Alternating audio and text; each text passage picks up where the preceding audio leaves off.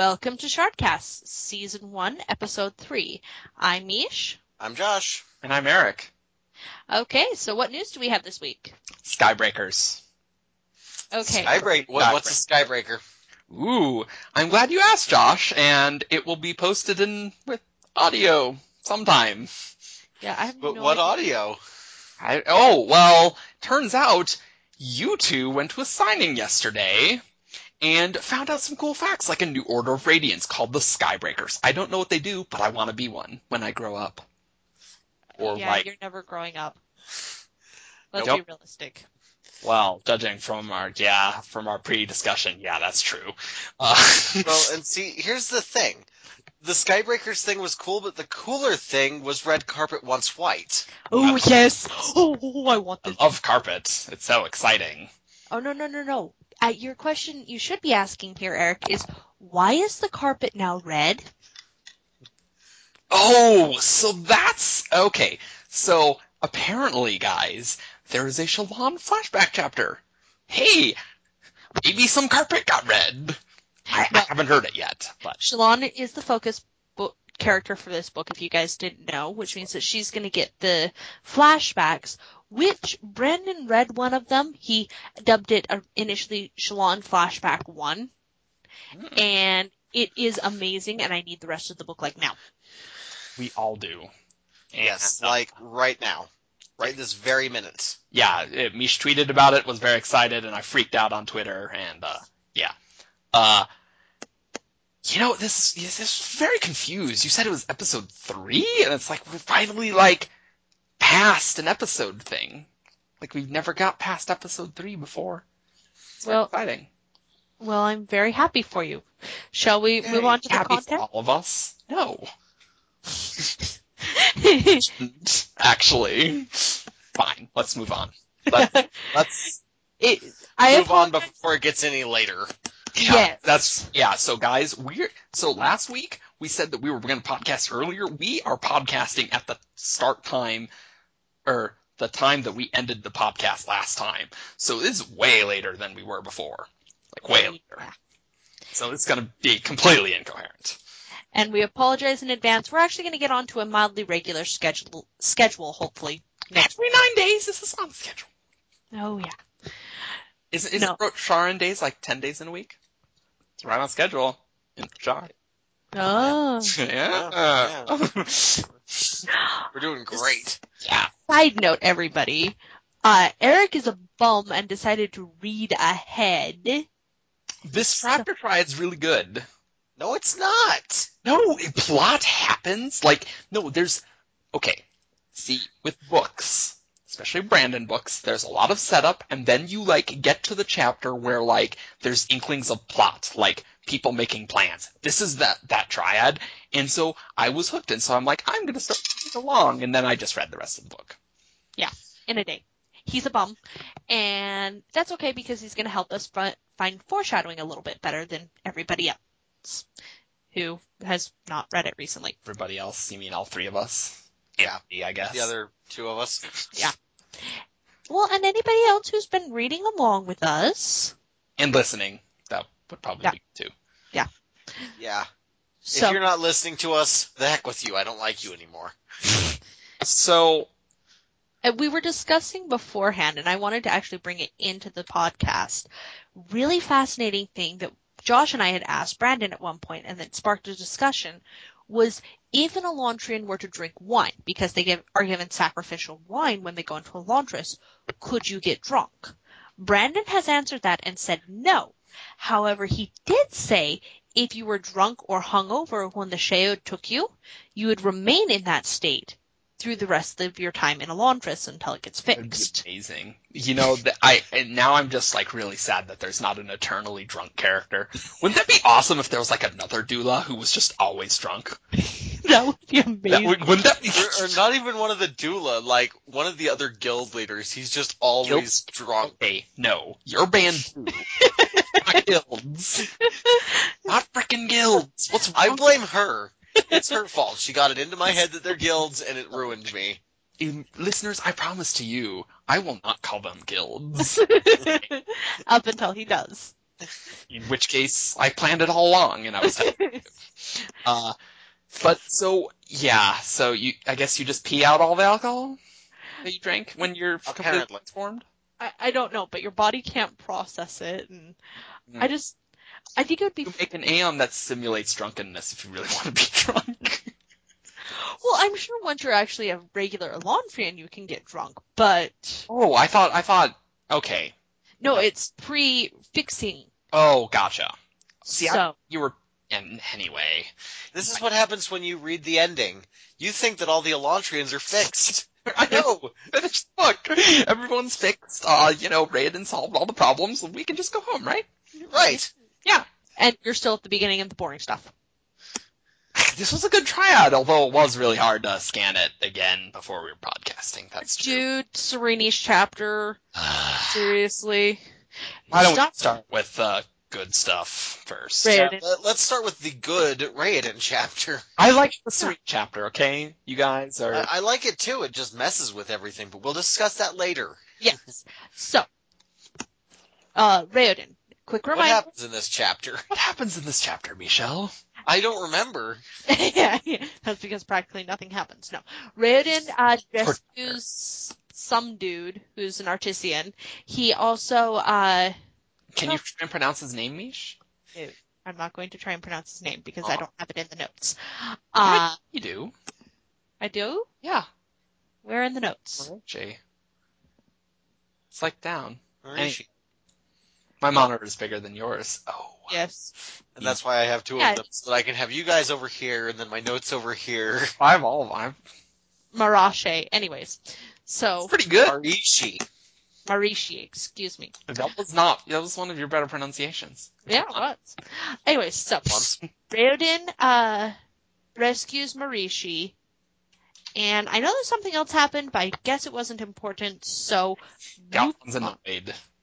Yeah, Galadon's annoyed the entire time. Which was reasonable, but, Raiden, I liked it because Raiden's, starting to do something, and it makes you want to get to the next Raiden chapter. It does. That is true. And you get to slog through Serene. So, I was curious about, they mentioned that people were flying in Elantris. What all could potentially be done with the Aeons? People flew, Windrunner style? No, it flat out says that, Elantrians could fly. Yeah. I want to see the book where, the Fjordell Empire, actually attacks Elantris and then the Elantrians descend from the sky and, attack. Don't you want to read that book now? Yeah, I bet you. Yes. Because drawing Aeons in the sky and then they're just yeah. See, I've read the end of the book, so I know how cool Elantrians can be. They're pretty cool. Well, or else you could just stand on the thing and have it rain brimstone and hellfire. You could just use the Force Aeon and then just, smash them into the ground, literally. Would that not be amazing? I think this is actually the most battle-centric or battle-easy magic system of Brandon's. Battle easy? No. That's clearly Allomancy. No. Most powerful battle magic. Oh, you mean powerful? That's by way of sheer amount of how much you can do with it. Yeah. Allomancy is great for one-on-one or smallish groups. With Aeondor, you could take out armies in one blow. Okay. So I got confused. When you said battle easy, I thought it meant easy prep, which that's not what Aeondor is at all. And so I blame Mish for saying weird crap. Okay. Discharged. Yes, it's very good to, it's very powerful, but Allomancy's more, interesting to read. And, it's more active. So yes. The fact that you say that Allomancy is more interesting to read, in the annotations, Brandon actually flat out says that part of the reason why the Aeondor works in this book is because through most of it, you don't actually see it happening. That is true. So, as we've mentioned, spoiler, Elantris gets fixed. Hey. No way.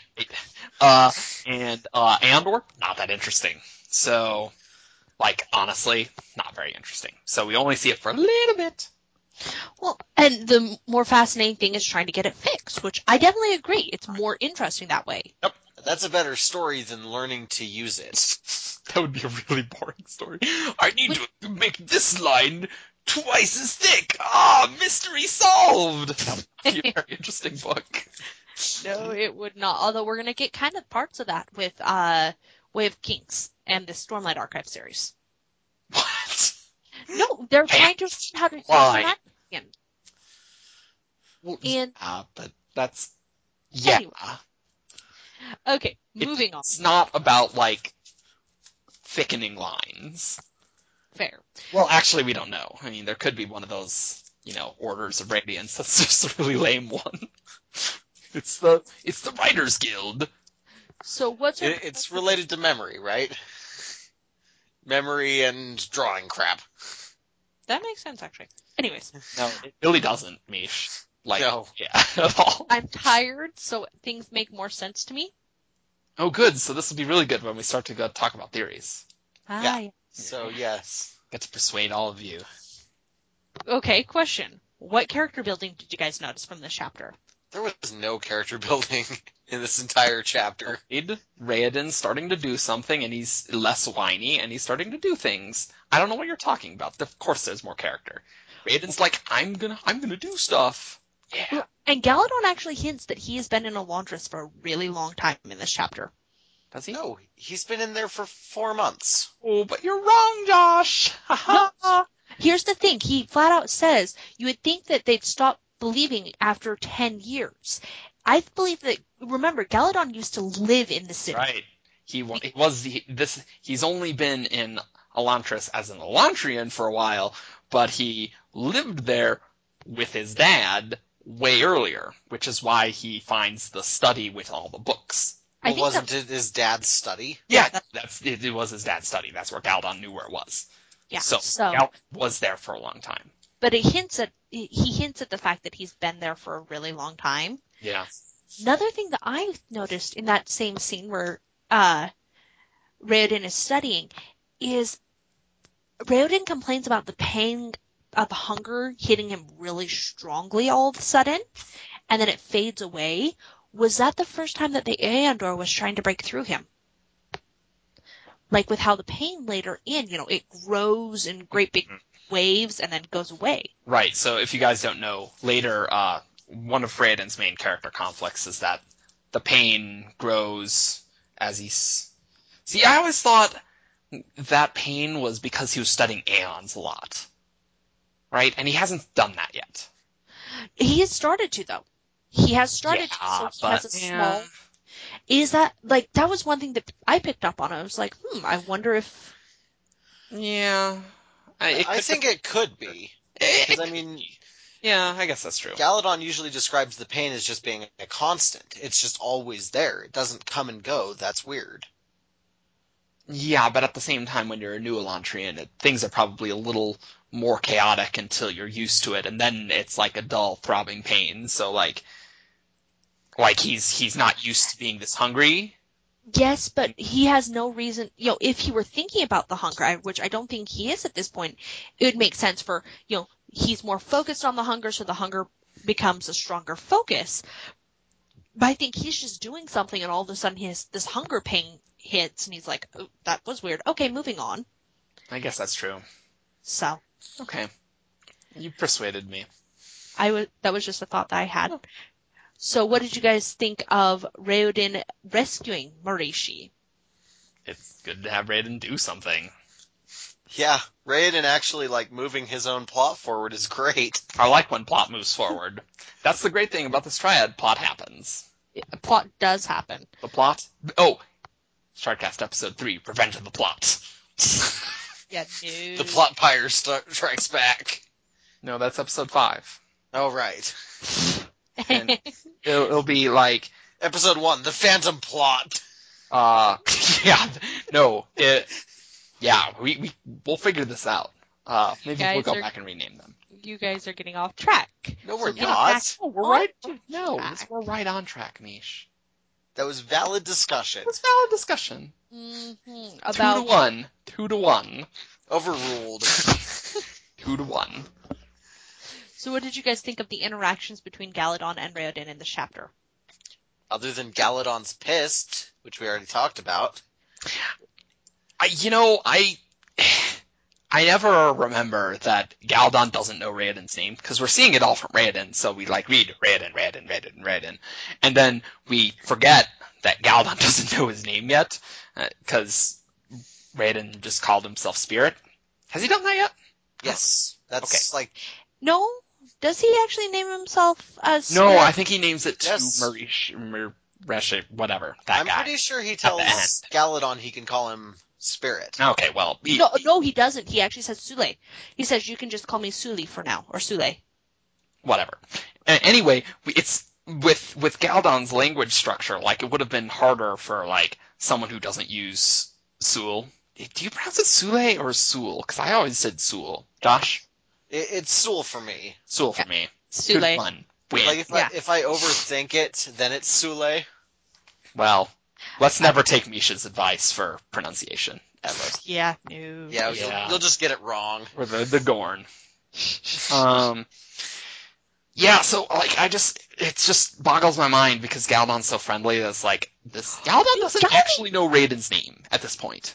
Galadon does not know. Galadon is not friendly. I mean, he gets pissed in this chapter. He, like, Yeah, but he's a doula, so, like, everything is kind of friendly. Even his anger. Like, yes, he's pissed, but it's like, you shouldn't do this! And then it's like, I'm running! It's like, I hate you, but I'm still kind of amused a little bit. Or at least we're amused, because it's funny to see Galadon in pain. Or he's like, hey, Marishi, you're an idiot.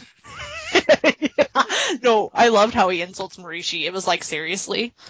Though, I loved Galadon's reaction to basically the Elantrian version of, this couldn't get any worse, because Galadon's all like, so, great job, the stairs are taken out, now what are we gonna do? Oh, we're gonna sit here for a while. Great. Well, that's interesting, because in the next chapter, I don't remember them actually solving that problem very much. No, they just randomly are back on the ground. They're just like, what are we gonna do now? Scene break. Hey, we're mixed. What I loved though was basically, it couldn't get any worse, and it starts raining. That's right. It actually starts raining. So, Galadon makes a comment along the lines of things couldn't get any worse. And then it starts raining. And I just thought that was really clever. You know, the book is really clever. Like, there's not been that much plot, but it has been really clever reading through it. That's true. Now, cool things that we picked up from the annotations. Anything you guys want to bring up? I want to talk about the Earthquake, Mish. I don't want to talk about the annotations right now. Okay. What do you want to talk Earthquake is cooler. This is going to be way more interesting. Okay. Especially what about since, well, Raoden immediately thinks there's a catastrophe before... Shut up, Eric! There's a catastrophe... Shut up!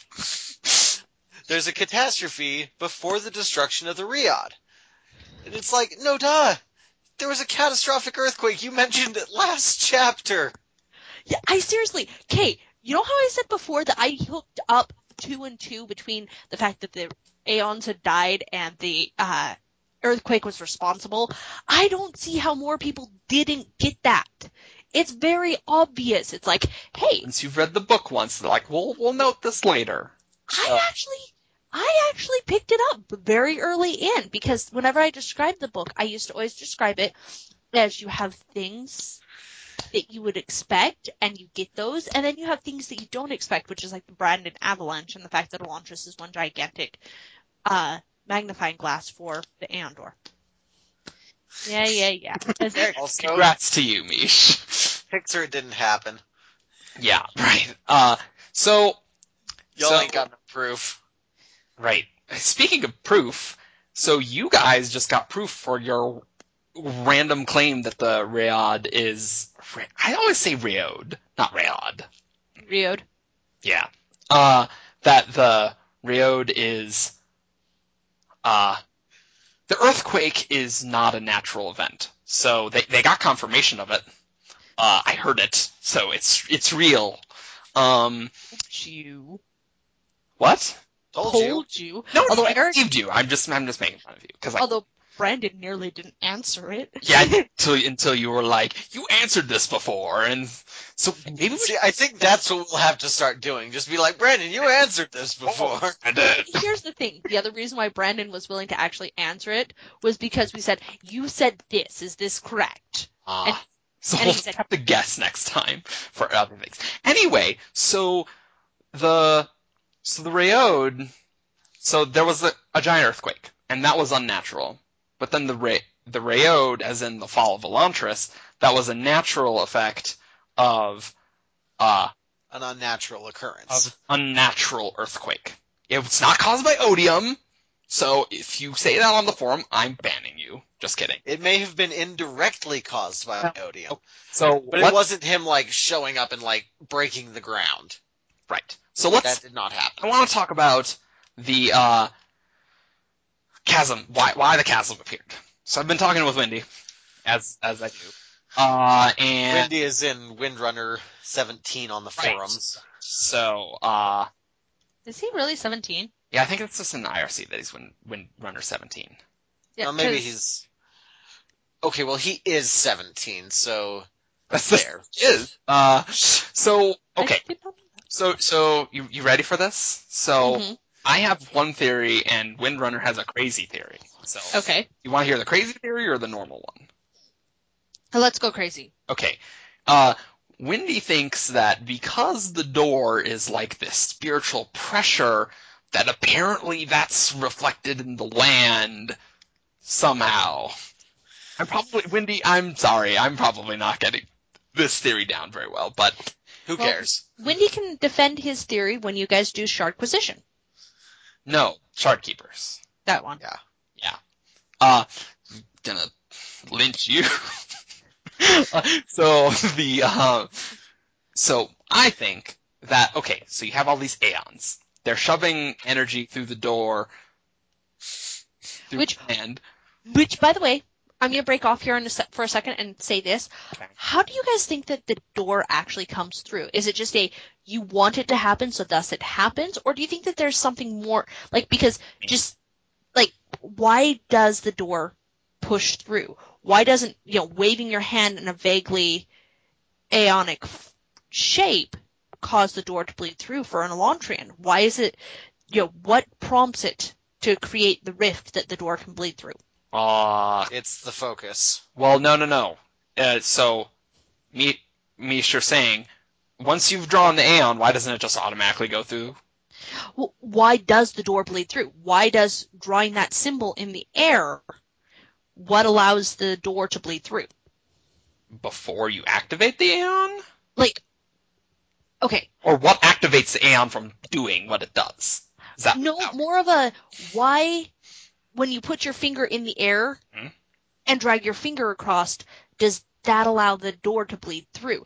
Is it you have to think that you're creating... So you have to will it to be. So, we don't know, but obviously, most magics require a cognitive will to do something.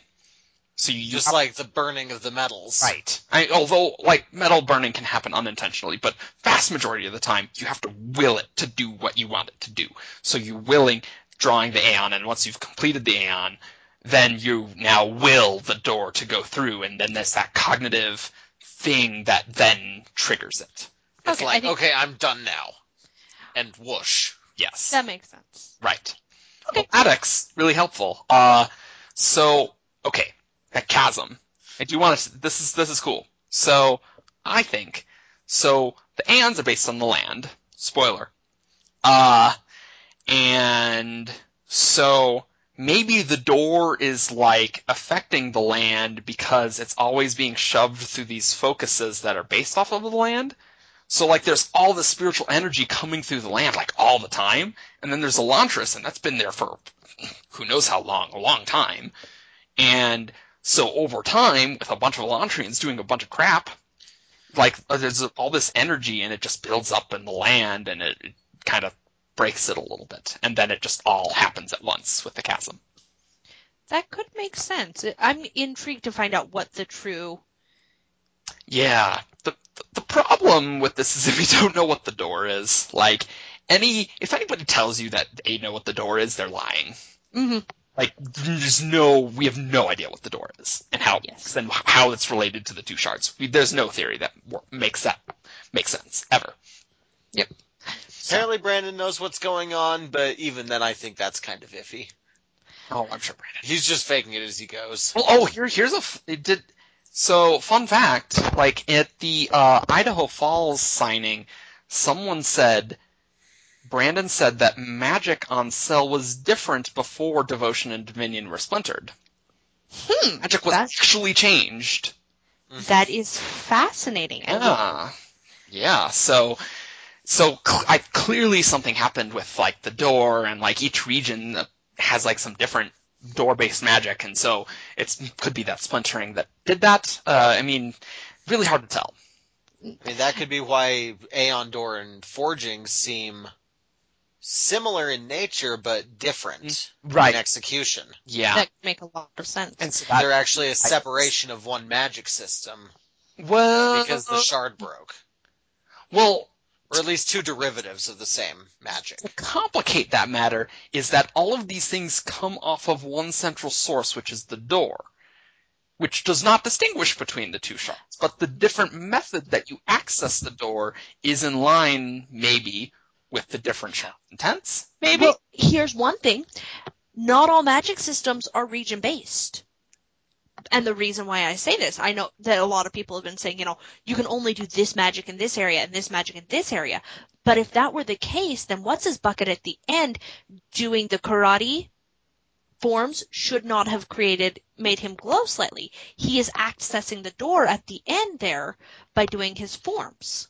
But it's not the land, it's the person. DNA from the place that you were in, or there's a lot of factors involved. I mean, not everybody can use the Cheishan, so like it could be region locked in that Jindoese people have been in Jindo for a while. And it could be the blood. Just like you have to have Erelon blood in order to become an Elantris, you have to have Jindonese blood in you in order to be able to use. Jindonese. Jindonese. I love my Jindonese. They're the best. Love Jindonese food. Yeah. So, there's a lot of factors, and basically what confuses me is that the door is one entity, but there's two shards that are broken, and both fuel off of it. Well, yeah, but then what's, like, it's kind of weird. Well, I'm sure we'll get more explanation in 2 and 3. Yeah, we'll talk about this in another podcast, so, yeah, we're way off track. Well, I was going to actually say... Yes. To get back on track, Josh mentioned, Brandon winging it, and Eric, you actually found an error in this chapter. Oh, yeah. So I think Galdon says that, or Galdon or Raiden, I don't remember who, says, I'm surprised Giorn went this far east. And it's like, wait a minute, isn't Arelon west of Fjordell? And so I was really confused and excited to know that the map was, like, reversed. That's not true, because in Chapter 9, Hrathen's like, have you ever been to the nations in the east? And so it's not true, which is sad. But I'm pretty sure the error is in every version of Elantris ever. Unless, of course, he's just saying the Giorn has come very far east. Like he circled the world. That's ridiculous. Opalon does not make a ring around the entire planet of Cell. Do we know that? Well, no, but, like, that's pretty ridiculous continent structure. Oh, I completely agree. I'm just throwing out an answer. I like my ring-shaped continents. That's what Odium did. He's like, you know what? I want this continent to look like a ring, and I'm gonna destroy the two shards there to do... Odium loved it, so he put a ring on it? No, that's it. Odium hates everything, so he wouldn't have put a ring on it. That's true. No, Ocean loved it, so she put a ring on it. Maybe it's like a chastity belt on Cell. Okay, we're gonna move on now. So, annotations. Did you guys find out anything interesting from them? No. You guys are so useless. We totally found out fascinating things. Did we? Yes. Like what? I had my interesting thought for the day. Like, the fact about the spears, the guards. Right. Okay, the big bulky spears, that was kind of cool. Right. But they were never used. That's true. That's kind of a bummer. Like, if you read the annotations, Brandon's talking about this one scene where early idea for the book where, like, there's some proto-Elantrian and then he gets stabbed by the spear and he's impaled, but now he can't move, and then he's just can't move forever. So to explain that in a more cohesive format, this idea that was behind well explained. Yeah, okay, let me explain it and you guys will see what I mean. So the idea behind the spears was originally the Elantrians were basically zombies. I don't think that they fell victim to the pain.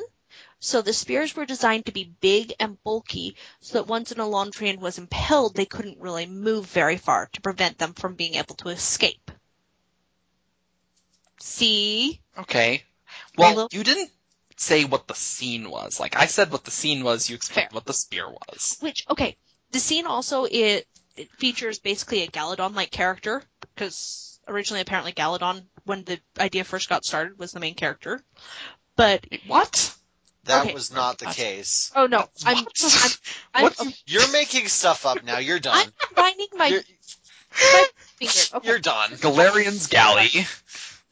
Okay, the thought idea that I had was this in the scene, an Elantrian is told that he is the oldest existing Elantrian that had gone mad. Right. What my thought was, does this mean that with Galadon being the way he is this kind of like a secret little in Brandon's mind, Galadon is the oldest Elantrian that hasn't fallen victim to the Hoed?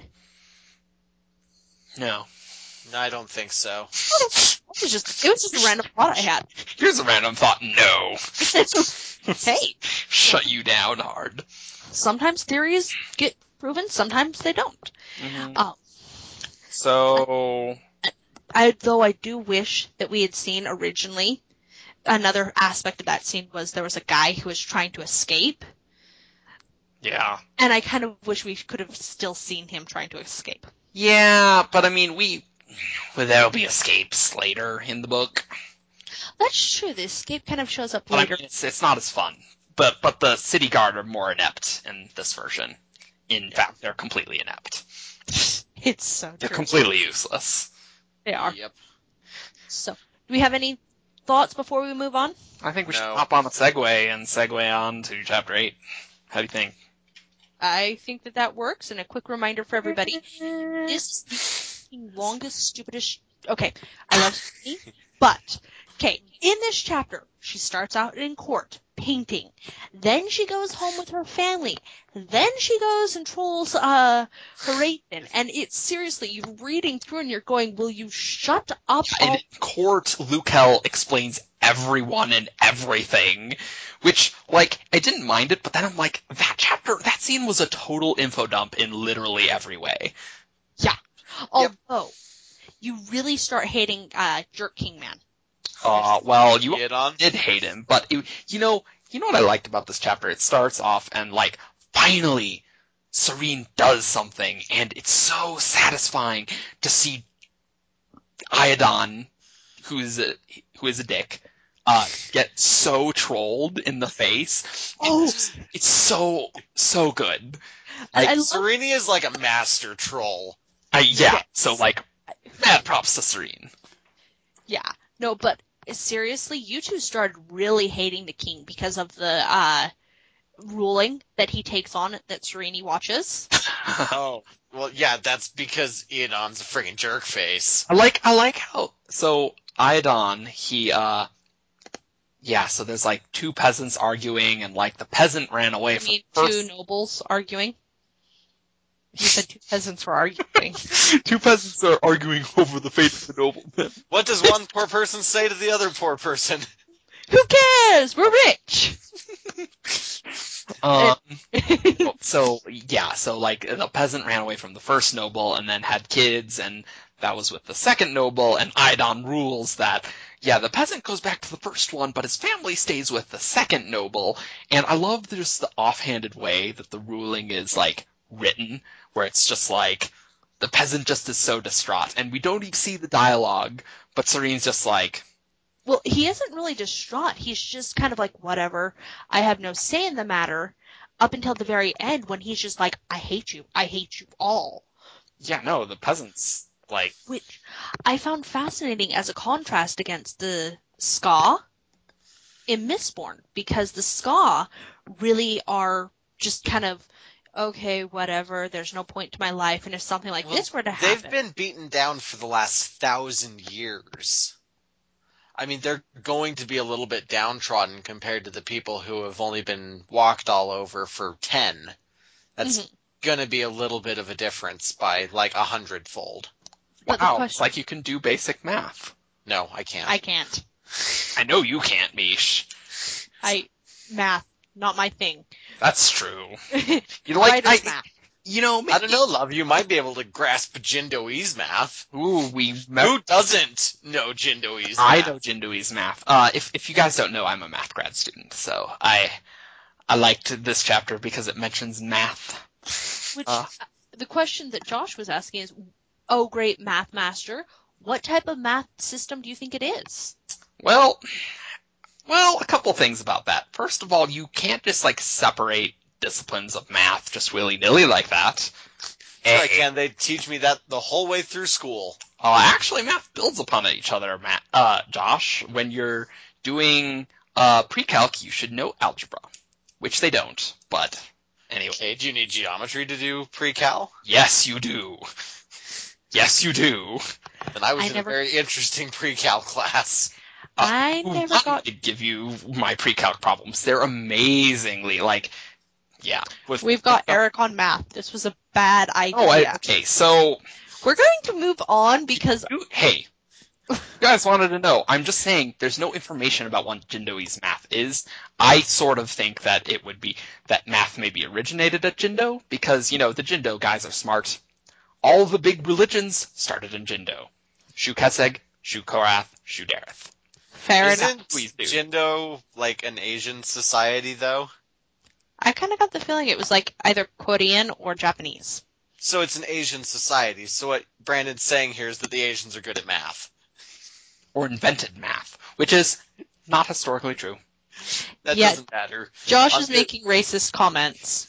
No, I'm not. So if math fact, you guys, algebra was invented by the Muslims. Okay, fascinating. If you really hate algebra, then here's a reason to be racist, I guess. You're a whole person, Eric. I'm going to get us back onto the chapter, and I loved the fact that we actually learned more about Raoden in this chapter. Yeah, that was good. And actually, cool fact for future writers out there, a trick that Brandon teaches in his writing class that you see very well done here is if you want a character to be liked and you want to have a character express what they're good at, you don't have the character say it, because then they come across as being arrogant. What you instead do is you give the character friends. The friends will talk about what they're good at. The friends will, obviously, basically what the thought process behind it is if this person has other people that like them, you are more inclined to like them yourself. It also allows you to express what type of person they are without it being obvious.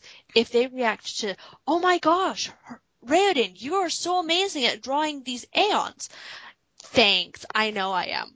Then you have them come across as being an arrogant person. Or a 1990s California Valley girl. But if you have them come going, I know I'm okay, but I could do better, then it's really great at character building. Is basically false humility. It works. Well, I found that there was kind of a slight issue in that Lukel's talking about, you don't know what a scolding's like until you get one from Raoden. Has Raoden scold anyone in this book ever? And no. And secondly, no. Why does Iadon's laws have his son be able to say anything in court? That's stupid.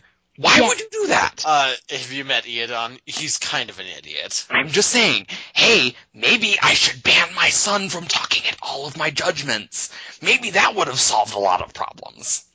Which, I mean, I think, though, if he had done that, Raoden would have just turned around and figured out another way to worm his way into court. And though I mean, that's true, but, I mean, it just seemed like there was such an obvious hole, like, maybe you shouldn't have your son talk at court. Duh.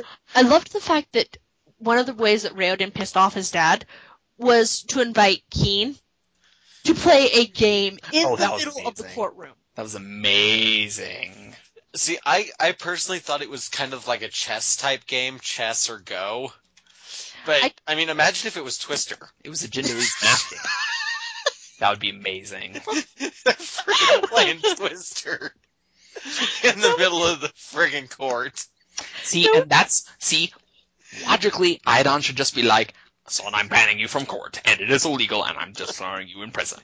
I mean, he probably couldn't do that because Raoden's really popular, but I'm just saying he could have done something rather than, remember that time where, that guy came in court, and it's like, maybe we should just ban that guy from court. Hey, that would be logical.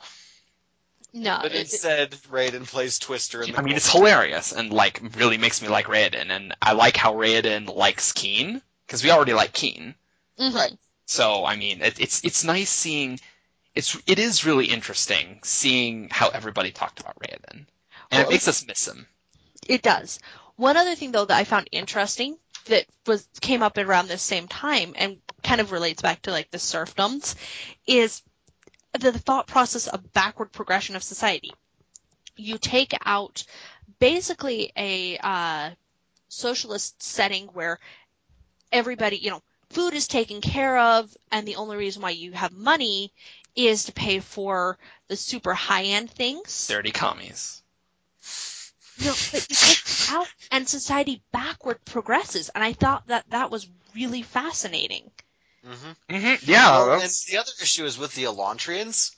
They had a lot of really advanced technology. I mean, imagine if we went from right now into the Middle Ages. Yeah, if our EMP blast just destroys all of our electronics, that would be very bad. Instantly bad. Our toilets would still work, so that's nice. But, yeah, but the sewer systems wouldn't. I guess that's true. It wouldn't work eventually. Yeah, so I mean... So we'd have, a couple days of water and toilets, and then... Nothing. That's true. Yeah, and I guess a lot of people have, I live in nowhere, so people have pumps. And so, if the power goes out, it doesn't work there. That's always fun. Yeah, so definitely it would get feudal really fast, and it's really funny. Yeah, not even the Fjordell use that anymore. And it's those are the villains, and we're kind of worse than them. We should probably fix that, guys. Yeah. Which is what Serene then sets out to do. I love Serene, I really do, because she tries so hard to be so optimistic. I mean, they start talking about Raoden at dinner, and, Raoden was awesome, you would have loved her, and she's all like, I have to make the best of it. And she's it is kind of painful, just to, see that part. It's like, Raoden's so great, it's like, oh, crap. Right there, that's not good, I should have... Yeah. Well, and I love her thought process. She was just like, he was taken away from me so that I could focus on the more important things. Yeah, that's totally the logic, but... this is the chapter where I like where Serene is doing something. Last podcast I was complaining, Serene's not doing something. Now she is. I'm happy. But she does, too much something in this chapter. Yeah. Because this chapter eventually starts to drag. Yeah. It's couldn't we have broken this up into, a couple of chapters, maybe distributed it a little better? No, because then does the lunch at her uncle's have to happen in this chapter? No, that's true. She could have met her cousins in the court and then gone to the wall. Yeah. Could have happened. It's probably the triad structure that prevented it from doing that. Why was the lunch necessary at all? To introduce people like Duke Royal. Okay. Yeah. Talking about the lunch, you get in introducing characters. You also really get to know Lukel's wife. Why did they not use Lukel and his wife as spies? Who would they be spying on? Hrathen. They both speak Jindoese. Jindoese. Yeah, There's not an N. There's not a second N, rather. Jindoese. No, but they both speak this language. She is from Fjordell. Jindoese is different language than Fjordell. Doesn't she speak the language that Hrathen and Delof speak? Yes, she does. So what does that have to do with Lukel and his wife? Why doesn't she have them be spies? Have her be from whatever, claim that she is part of whatever religion that Hrathen is in? Shu-Dereth? Yeah, that one. And have her go that one.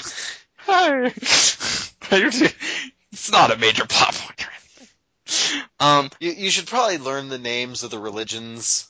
I'm going to create me helps. a cheat sheet. So I just don't understand so you want Jala to be to pretend to be Shu-Dereth to spy on Shu-Dereth, basically? Is that what you're trying to get at? Well, here's the thing. She's trying to understand what it is that Hrathen's doing. Why doesn't she get a better understanding of what Hrathen is doing by having somebody who's from Fjordell go to Shu-Dereth religious meetings and, report back. Hey, this is what they're doing. It's very believable. Well, first of all, I feel like Jindo kind of has some significant autonomy within the Fjordell Empire. Like, yeah, they're Shu-Dereth, but I mean, Jindo still is pretty culturally significant, even if they're Derethi. Like, Jindo, it's later explained that Jindo just gave in to the Fjordell just to survive.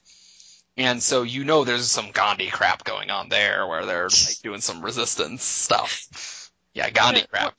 More like and Ender's... still practicing the mysteries. No, the Shukesig. They don't do the mysteries in Jindo. I thought it was Jindo where the mysteries were from. No, it is Duladel. Jesker is from. It's a fun fact that Jesker is from Duladel. Jesker is one of the oldest religions on Cell. The only one that knows about the door, actually. And then the mysteries is an offshoot of that. More places to the east do that, but not Jindo. There's nothing that says that Jindo actually practices. Well, then I was wrong. Yes, you were. But I mean, it just actually. I was going to say, your comment of Gandhi, I would say more like Ender's Shadow, whichever one with the chick in India who turns herself into a goddess. I haven't read that Ender's book. With the wall. But. That's Shadow Puppets. That one. Yeah. I don't remember them. Well, okay, so thinking about the spies, let's say Jala does that. First of all, this gives an edge for Derethi because now a prominent noble, Lukel, who's associated with Keen, is now by association Derethi, and so there's probably pressure on Lukel to convert. That's problem one. Problem two is that the Derethi religion is kind of well structured and need to know. So being an Odiv is the one servant to a Derethi Arteth or something. Would not be useful because they just make you do things. Fair enough. And so I just don't know if that would be useful. Okay. But it was a thought that I had. But another thought, speaking of Ender, that I kind of thought of, I found it fascinating that Kais and her brother, Doreen, whatever, are actually basically a reaction against Valentine and Peter from Ender's Game. Yeah, I never picked up on that. Annotations. Well, no. I mean, picked up on it reading the book, Mish. Well, have you read Ender's Game? Yes, I have, but I mean, it just, didn't occur to me because Yeah, it didn't jump out to me either. Well, the thing is that they're not really important to the plot. The only one who's actually important to the plot is Aiden at the end. Well, and they're going to become important later because they're going to be, Well, yeah, but I mean, they're not in this book. And then, by then they'll actually be mature and then missing the point of that. Dude, I hope that she grows up because she was pissing me off so much. That's, I'm sure Brandon has interesting ideas for character conflicts for them, and it's not immediately apparent what they'll be now. Like, how whiny was Raiden as a kid? Probably pretty whiny. Yeah. Well, fair enough. No, but yes, seriously, like, Kais. Raiden, yeah. Yeah. Kais, seriously? Yeah. Oh, I lost an argument, so I'm going to start swearing in one language, just to show actually how awesome I would have slapped her. Seriously? That's true. She does need a good slapping. She needs a good old Derethi slapping. I was going to say she needs a good old pirate dad slapping. Ooh, better. You see this axe? I think that killing your children... I'm going to crush your throat! He is Drea Crush Throat. Something else that I know... Darth Vader? King could be Darth Vader. Crush the throats? Hey. I see what happened there. Yeah. Yeah, no. That's something you can do with Aondor. Pretend to be Darth Vader. Actually, you probably could. Why would they want to be Darth Vader, though? They don't know that it exists. They could make fancy laundry and breathing apparatuses for people. And it wouldn't just be Darth Vader, you'd be shiny Darth Vader because you're just so white. Well, they actually do slightly glow. So you'd have to wear the armor so then you could be like, so you wouldn't be glowing all the time. It's a spy getup. No, something else I picked up from this chapter, I really did sympathize with Sereni during the chapter because they start you would. Yeah, I would. I mean, have you guys heard how much these guys tease me? I mean... No, we don't tease you. I don't know what you're talking about. It's all in your head. Oh, is it? You're making stuff up now. See, you're trying to make us out to be the bad guys. That's not even fair. I thought Josh talked about the Gorn and we made fun of him. Oh. No. No, I understand what you're saying, Mish. It's very similar playful teasing, I think. Yeah. You know, Lukel and his wife being lovey-dovey, I empathize with that, because happy couples are gross. Like, later Serene's like, I am not in the mood for happy couples, and that is something I experience, like, all the time. It's like, you are happy couples, I hate you so much, and I wish you to just die. Not because I hate, like, you personally, just because I do not like you being happy. Oh, so you mean to tell me you don't want Josh and me to be happy sometimes? I don't know. Well, maybe I tease you. It depends on how recently his breakup was. That's true. That's very true. Right now, I'm good right now, so I don't hate you anymore. But we'll see. Just give it time. Crazy girlfriends.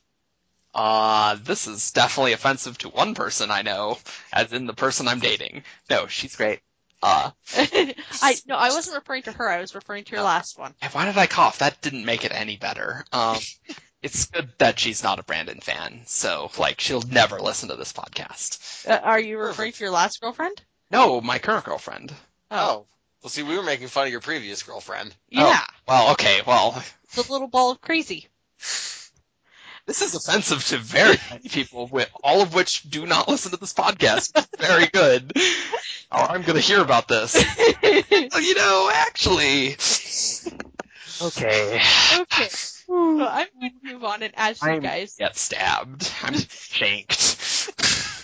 No, we didn't say shit. Okay, here's the thing. I'm a little ball of crazy at times. Women, kind of crazy. But see, here's the thing, Eric. They'd have to come to your middle of nowhere place to come and shank you. They have my phone number. They can't shank you through the phone. Shall we move on to the back chapter? Terrible. Yes. Okay. That. So, one other thing that I noticed that I was wanting to ask you guys about. When Serene's walking up the wall, she comments that there's aeons written into the wall of Elantris. Do you think that helped? And she also says that the layout of the city and the streets and stuff were very well placed and she comments on it being very beautiful and very thought out. What do you guys think of those actually being modifiers and stuff to help increase the magnifying glass effect of Elantris? I have no idea. I don't know. I mean, they're the aeons that are rock that made the walls. What? No. Yes. She specifically mentions that one of the aeons she sees is rock. And that's how the wall was made. Serene does know a lot more about Aeons than Rhiannon does. No, but she really does. Yeah. She really does. That's no, true. But I was wondering if, those Aeons carved into the wall were like, this Aeon here will help to make the door stronger while in Elantris, and this Aeon here. So those Aeon carved into the wall were actually small foreshadowings of the fact that Elantris is one gigantic Aeon. If that's foreshadowing, that's really stretching it. Well, it's just like Serene wouldn't make the connection that there's magnifiers at all, and I have a question. Does it mention that the outside wall of Elantris is square? No. No. That needed more foreshadowing, because I don't think it's actually it's a perfect square, isn't it? It's like round. I'm sure. Another thing that should have been mentioned is she's looking back over Kay. It should have been mentioned how Kay has a perfectly circular wall. That's true. That would have been good foreshadowing, too. Well, and all of the cities are, in theory, probably visible from the top of Elantris. Well, there's a lot if we judge by the cover of Elantris, there are giant skyscrapers in Elantris. Okay, so she should have been able to see one or two of them. At least one of them off to the side. The other cities, never named. No, it's true. It's true. They're just the outlining cities. There have been great wiki articles, but Brandon destroyed that dream. Why are you a dream killer? Dream Killer would be another amazing name for Order of Knights Radiant. No, see, those will be an Order of Voidbringer Radiance. That would also be awesome. Dream Killer needs to be something. So, did you guys notice any cameos in this chapter? Oh, are we still talking about chapter 8? Yeah, the Serene chapter. Oh my god. I know. Too long. Really? No, I didn't notice any. Well, how are we defining cameos? Seeing other people from the book? Yeah. Other viewpoints? Well then, yes, Serene sees Raiden and Galadon. Serene sees Raven. Okay. There you go, see? Shut up. We don't make fun of you at all, do we? See, nope. Are you offended that we make fun of you? No, I'm not. It's brotherly, sisterly teasing, and then spousal teasing that I get to... I was gonna correct you, because, that'd be... You're my brother, he's my husband. Okay. And she gets to just put up with my teasing whether she likes it or not. Right. I get to kick him as I And then I get to pay for it later. Though, to podcasters, I am not actually Misha's sister. It's a... brother. God.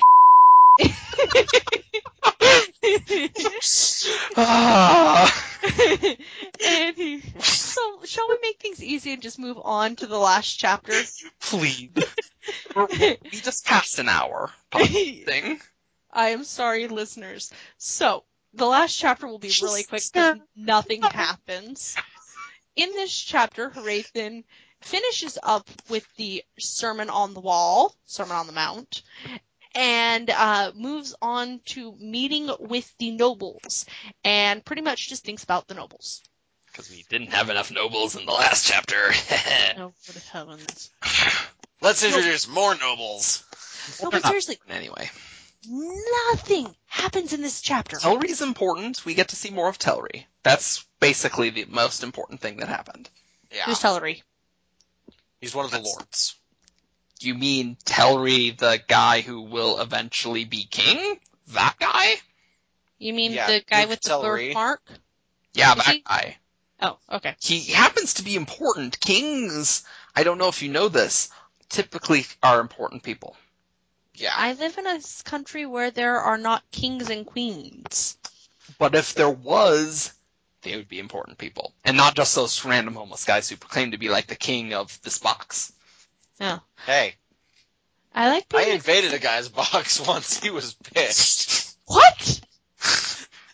That sounds like an interesting story from your time on the streets, Josh, where you invaded many people's boxes. What? I don't even know this. What? I know. Yeah. I'll tell you this story later. Okay. Your box. One thing that I found interesting is why is Jedith below? Oh, okay. So, because I read along. So Jadith was the name of some random god that lived below the rocks. It is really interesting. It's like, oh, great Jaddeth below. It's like, what? That's kind of an interesting religious aspect. But it's some other Fjordell god that Shu-Dereth sort of adopted for their own purposes. Oh, so just like Christianity stole, the winter solstice and called it Christmas. Every holiday ever. Yeah. We're gonna move on because I don't want to get shanked by all the Christians. Yeah, definitely was the smoothest way you could say that. The Christians. Dear Christians, it would not be very Christian to shank us. Please don't. I say stuff weird. You know that. Yes, skivvies. Anyway, I like the fact that Dilaf hints the fact that he knows how the book is going to end right in this chapter. He's like, yep, they're all going to die. And Hrathen's like, they're not all going to die. And Dilaf goes, nope. They're going to die. Dilaf, no. Okay, here's a question. Dilaf has been in Arelon for a long time. Why did Wyrn hey, Gradget, or however you pronounce that, Gradget of Dakor, you know what we should do? Let's not have you be Gradget anymore. Let's turn you into an Arlene 20 years, and then 20 years later, you'll be in Arelon and be a lame Arteth in the Drethi Monastery, and then we will kill all the Arelish people. It's like, how does that make any sense whatsoever? How long was he in there? Because he's supposed to go to his wife, or try and get his wife healed before Elondra's fall. I think he's been in there 20 years. Dilaf is actually 70. I remember that, so I think he it was in Arelon for 20 years. And it's like, what have you been doing? Have you just been an Arteth? Why is this? What? How is this useful in any way, shape, or form? Or is this Wyrn just really stupid? I don't know, but... Stupid. I mean, that's true, but... I blame the Skazi. Yeah, because the Skazi have brilliant master plans. It's like, that's something... Maybe they thought Dilaf was going to overthrow their empire, and so... Well, and... Oh, maybe everyone was like, Dilaf, you're a dick. You need to get out of here. So I'm going to send you on this 20-year mission. Well, and that scene is actually another scene that hints at the fact that Hrathen is actually a good guy. Yeah. Because his entire reaction to Dilaf's like, they're going to die, is, I need to kick up my efforts because I don't want their blood on my hands. Yeah. No, that's true. Like, by way of sympathetic villains, Hrathen is great. That's why I like Hrathen. Like, he's one of my favorite, villains, period. Because he's just so empathizable. Well, and is he really a villain? I mean, he's trying to save everybody. I think he's more of an anti-hero. He's an evil missionary, but he's an anti-hero. The best... Josh... All villains are the heroes of their own story, and we just get viewpoints from Hrathen. Although, Dilaf's story would be Dilaf's story would not be that good. I mean, you'd read it and be like, wow, he's a dick. That's for sure. See, this is what we need to petition Brandon for, a one-chapter viewpoint from Dilaf, just to get inside of his head. We do get a Dilaf viewpoint, Josh. Earlier in. Actually. Oh. Well... No. I want to see the scene where Hrathen shows up. You do realize that would have spoiled the mystery of Dilaf. I hope. Yeah, but see, now it can be an awesome, deleted scene. What I want to know, why is Dilaf in Arelon a billion years before, he needs to be? I'm just gonna be an Arteth. Yeah, that makes... I'm upset. How old is Hrathen, actually, thinking about it? Because if Dilaf has been in Arelon for 20 years, and he was the leader of the monastery when Hrathen was there. So the thing is that when you enter the Drethi priesthood and you want to advance, you start and go to a monastery. And so I think Hrathen went to Dakor first, which, that'd be an awful place to go first. And then he went to a different monastery after he decided that was too much. Okay? Yeah. So Hrathen was really pretty young, I think. I think Hrathen's in his 40s or early 50s. He's pretty old. That would be, I think later it's mentioned, man, he's good at kicking butt for how old he is.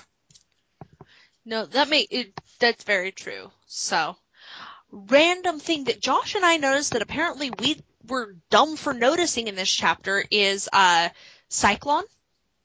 Oh, Mish. Yeah, okay. I didn't notice this. Josh pointed it out to me. I have no idea what it is, and we're coming to you, and you're all like, oh. Okay.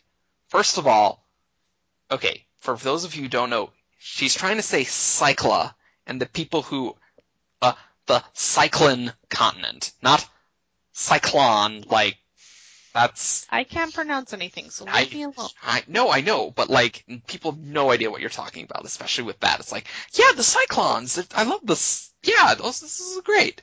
I love those. So, yeah, Cycla is, the Fjordell name for, Opalon. Yeah. The weird thing for me is, Deloff is talking as though it's the entire world that he's referring to.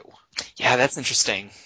It's very true. I mean, is it the only continent on the planet, like Roshar is? Not true, because there's an entire other continent with the Rose Empire on it.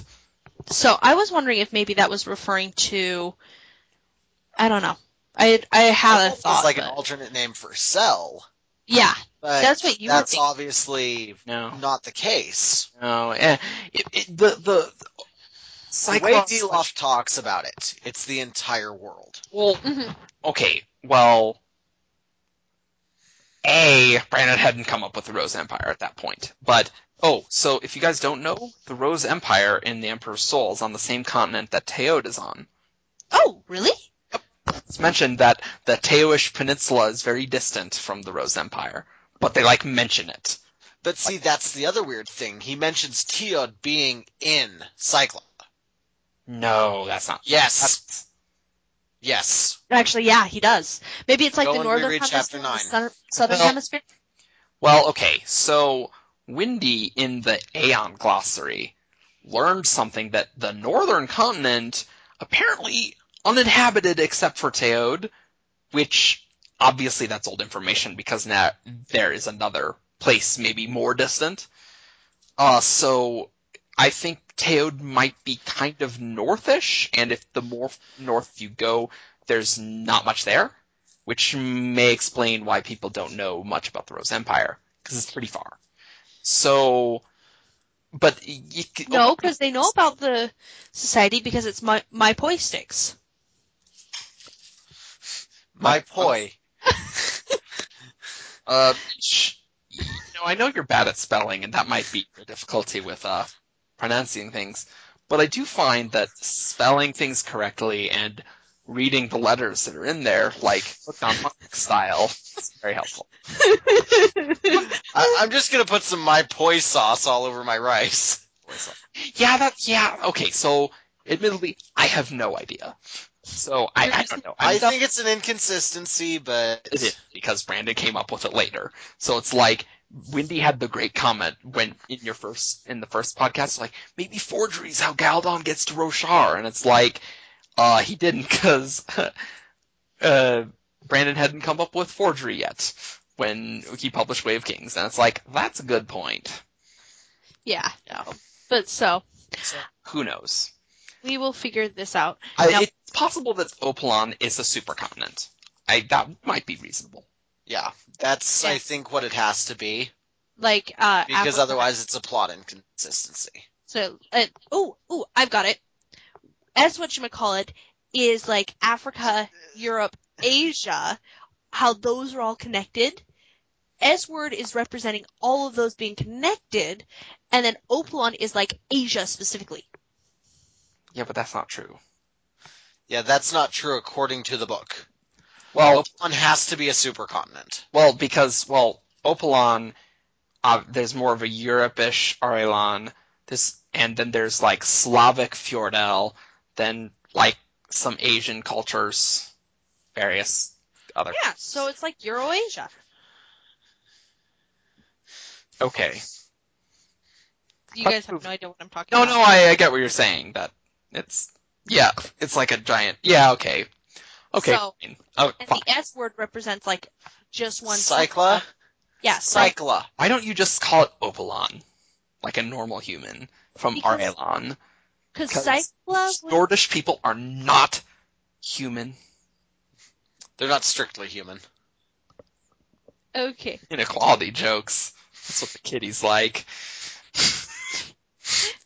So one last point that I wanted to talk about that I found interesting was the fact that Brandon's rule that he created for himself was everything didn't necessarily have to happen at the exact same time, but it did have to happen on the same day and as close to each other as possible. Right, so the triads happen on the same day. Yeah, I mean, we came up with this, like, in one of the last two podcasts. Like, you know what? They're all on the same day. And then we get to hear it's like, oh, that was the intent. It's like, yay, we got something right. So, therefore, we will always be right. Yes. So, one last thought that I had for you guys. Last thought. Finally. Is all of the talk of the Elantrians coming back a hint from Devotion that Elantris could be restored? Well, I don't think so. I don't think Devotion's able to be a current acting force. But could it be a hint? But could it be a hint from somebody? I think that's foreshadowing, so from the author. Well, for one thing, culturally speaking, if you have a city of the gods and your economy is clearly crap, you would kind of want that city of the gods so you can eat. And so, like, maybe you'd want the city of the gods to come back. I sure would. So, I mean, there's that. Secondly, Cosmere-wise, I think about the most influence Devotion could have would be in that pool. In her shard pool. That makes sense. And another thing is that we don't know how long Aona's been dead. I mean, how old's Elantris? At least 2,000 years. Or at least 200 years. Yeah, but what I'm saying is how old is Elantris, the city? No, that's true. So, I mean, if Aona died before even, like, helping create Elantris, then how are they... Well, actually, if the magic changed, then Aona literally did not help with the construction of Elantris at all, because the magic would have been fundamentally different after Odium's visit. That's true. Especially if the rock Aeon was used to construct the walls. I mean, well, any Aeon, like the Aeons are an intrinsic structure to Elantris, so if Aona didn't even know that Elantris existed, I mean, she could have foreseen it, but that would take a lot of foresight, and it's like, hey, why am I not around for that part? Maybe I need to worry about that other thing. Oh, yeah. Well, the Almighty doesn't. The Almighty's like, I'm gonna die, so I'm gonna create these little, Almighty's kind of an emo. But he's an honorable emo, and that's all that matters. Sure, I must have this. That's not what no emo sounds like whatsoever. So do we have any wrapping thoughts? I hated Chapter 8 with a fiery, burning passion. I thought it was... That is my wrap thought. I think... Well, see, I liked it because the plot happened, and so I read the rest of the book. But it is 1:30 in the morning, and I'm really tired. And we're all tired. Clearly, as you can all hear, we are tired. Yes. Mm-hmm. So we are going to go. Okay. If you want to get in touch with us on the 17th Shard forums, I'm Rubix. I am First Rainbow Rose. And I'm Chaos. You can find us on Twitter at @ShardCast and @17th Shard. And if you have any questions, you can send us an email to shardcast@17thshard.com. If you want to find us on Facebook, we've got the 17th Shard Facebook page, which I will be fixing soon. Yeah, apparently it's broken. All right. So thank you all for listening, and see you next week. Caw. Bye.